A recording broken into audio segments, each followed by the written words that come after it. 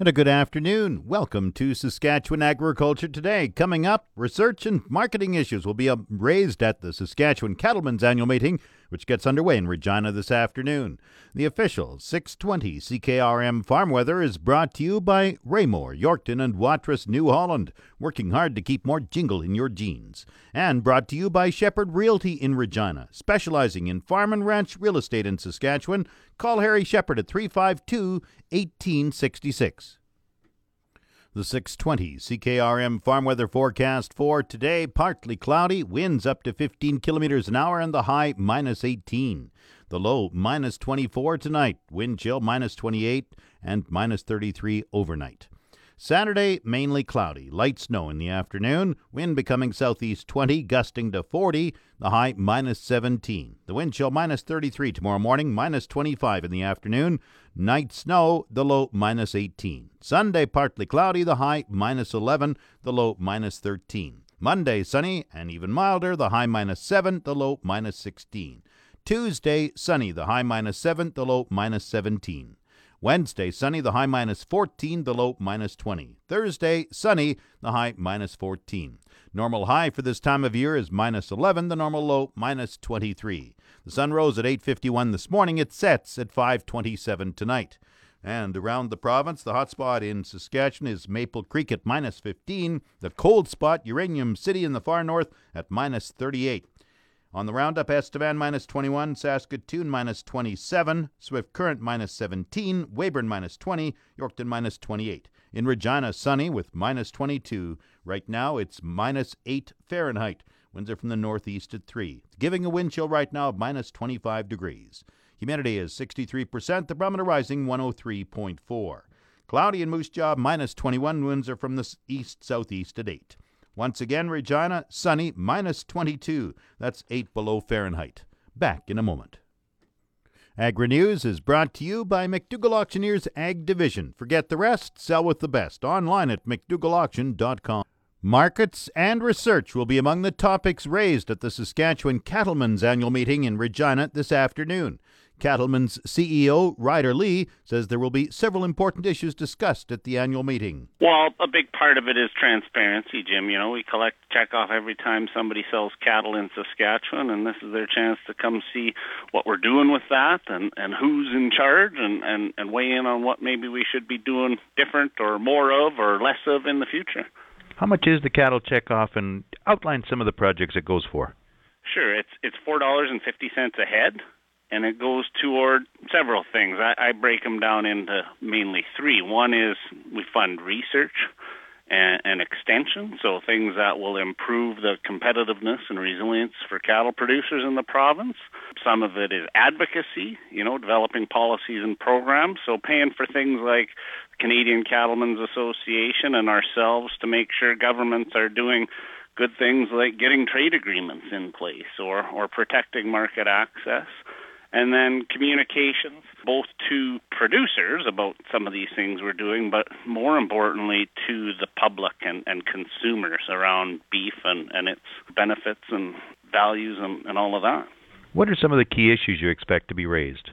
I think a lot of it is we're sharing what we've been up to. There was a couple motions from fall meetings around farm programs. Farm programs are always something that gets talked about. Predators generally get talked about. I think there'll be questions about some of these recent trade agreements. Even the weather and what we're expecting out of the summer to come. If it doesn't rain in a good chunk of Saskatchewan, that might be part of the conversation as well.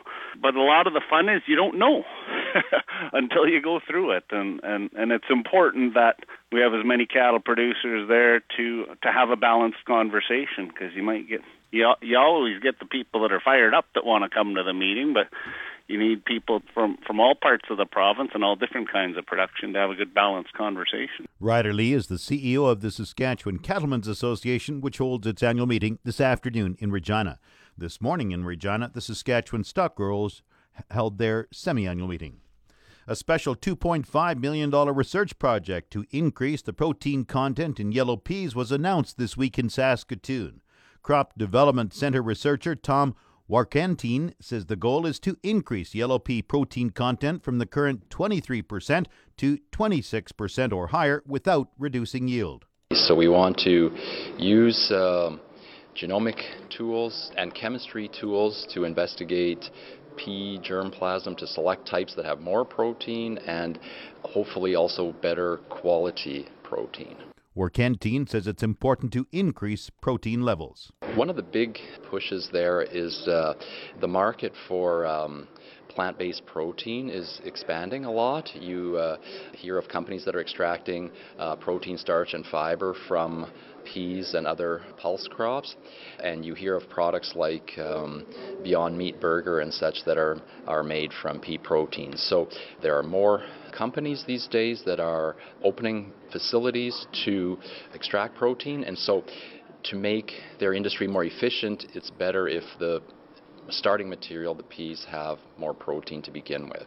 Warkentine is hopeful the goal is achievable. We have already a pretty good source of pea type that is close to 26, but we want to, it happens to be in a green seed background, and we want to bring that into a yellow pea background because it's yellow pea that's typically used in these fractionation markets. Warkentine is hopeful a new variety can be developed within the 4-year funding time frame. We are doing this sort of within the context of our breeding programs, so we definitely need to also have high yield, good disease resistance, and all the other things that we like or that growers need to grow the crop successfully. So yeah, it needs to also have that package as well as the higher protein. So it's not trivial because there can be trade-offs between protein and yield and such. So it takes a fairly big project to try to make those selections properly. Warkentine says the pea protein is being used in the high-value pet food market, and the goal is to expand it for further human consumption like burgers and possibly a beverage. Tom Warkentine is with the University of Saskatchewan's Crop Development Centre. He's embarking on a 4-year project to increase the protein content in yellow peas without affecting yield. This portion of Saskatchewan Agriculture Today is brought to you by Degelman Industries. Look to Degelman for the most reliable, dependable, engineered tough equipment on the market, and the RE/MAX Blue Chip Realty Ag Team of Marcel DeCorby and Graham Toth. Online at landforsalesask.ca. There was plenty of discussion during a special session on seed royalties during CropSphere in Saskatoon this week. Agriculture Canada is in the midst of a consultation on 2 proposals to raise additional money for cereal crop breeding. Seed companies say Canada is falling behind major competitors, while farmers fear losing the option of being able to reuse their wheat seed without paying a royalty. After a detailed 1-hour presentation on the endpoint royalties and trailing royalty options, the floor was open for comments and questions from farmers. The following are a few comments from a session that lasted nearly 1 hour. The model that we have with canola does not work in the interest of farmers.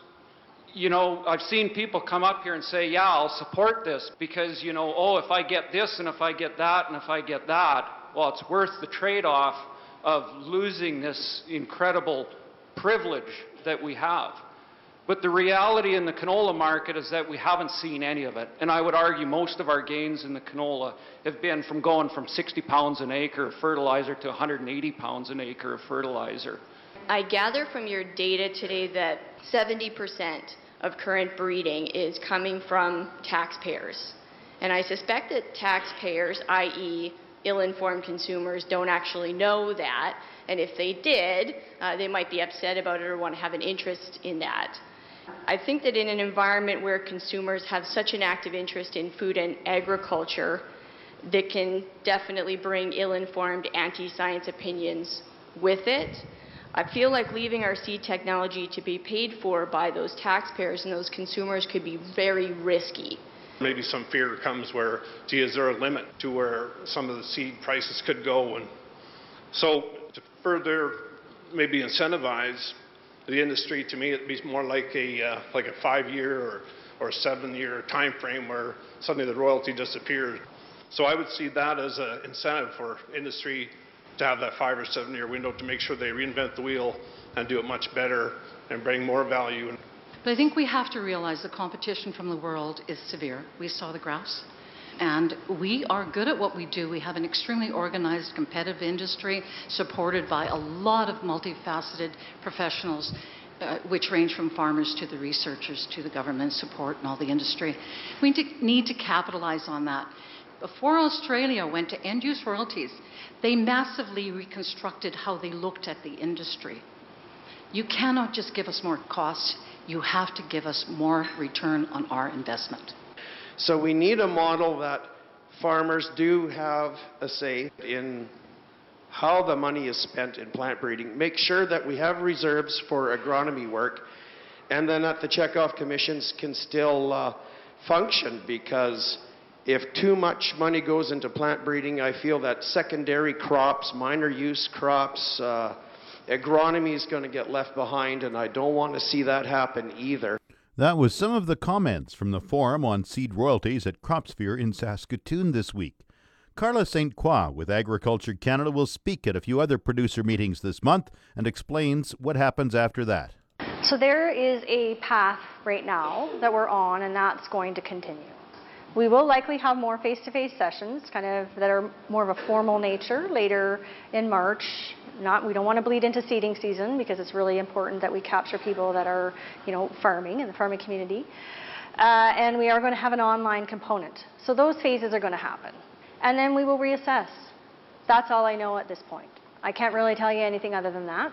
My job is to listen, to provide advice, and we'll reassess kind of after that March, April. But any kind of regulatory change is further into the future, if it were to happen. St. Croix emphasized several times that even though two options are being presented, it does not mean a final decision has been made on the seed royalty issue. Market Update is brought to you by Scott Bjornson of Hollis Wealth. For more information or to book a free consultation, call 1-800-284-9999. And by Flaman Sales in Saskatoon, Southie, Prince Albert, Yorkton, and Swan River. Visit flaman.com. Grain prices at Viterra were mixed in early trading today. Canola fell 80 cents at $443.92. Oats dropped $1.14 at $212.53. Number 1 red spring wheat gained 84 cents at $229.87. The rest were unchanged. Durum $221.81. Feed barley $202.63. Flax $473.29. Yellow peas $250.54. Feed wheat $193.31. On the Minneapolis Grain Exchange this morning, March wheat is up 1 1/4 cents at $5.73 1/4 a bushel. The livestock quotes are brought to you by the Assiniboia and Weyburn Livestock Auctions. Call Assiniboia 642-4180 or Weyburn 842-4574. This is Grant Barnett with the Market Report, Heartland Livestock here in Moose Jaw. Just under 300 on offer here in Moose Jaw. Almost all cows that sold steady to the previous week. There's quite a difference out there right now between these thinner cows and these big, strong, grain-fed cows. Pre-sort here on Tuesday, big question out there right now, what's this market going to do? And that crystal ball's got it all fogged up right now. These good, big, strong cows are bringing 82 to 89, the medium cows from 78 to 84, thin cows from 62 to 75. Good bulls are bringing 84 to 95, and just a reminder, we do have a pre-sort here on Tuesday. All the calves have to be in here by 2 o'clock on the Monday. This is Grant Barnett reporting. Let's have one great afternoon. Now the latest Saskatchewan pork prices. Ham sold 6,300 hogs Thursday, selling a range of 125 to 142 per CKG. Today's sales are expected to be around 5,700 head, selling a range of 127 to 143 per CKG. 100 index hog prices for the week ending Friday, January 18th are Maple Leaf Sig 5, 133.67, Hams Cash, 139.83, and Thunder Creek Brickhill, $130.40 per CKG. Ham's cash hog price today is up, and forward contract prices opened sharply higher this morning. On Thursday, the Canadian dollar was down 26 basis points with the daily exchange rate at 1.3294.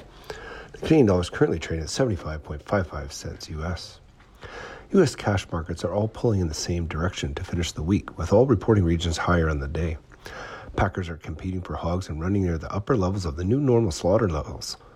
The carcass value was net 46 U.S. 100 weight higher, although hams were only leading in the second place behind ribs, while bellies were notably lower. Lean hog futures climbed ever so slightly higher over the course of the trading session and are sharply higher this morning.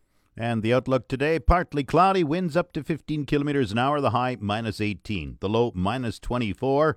Wind chill minus 28 tonight, minus 33 overnight. Mainly cloudy tomorrow, light snow in the afternoon, wind becoming southeast 20, gusting to 40, the high minus 17. Night snow, the low minus 18. In Regina, it's sunny and minus 22, that's 8 below Fahrenheit. That's Saskatchewan Agriculture Today. I'm Jim Smalley. Good afternoon and good farming.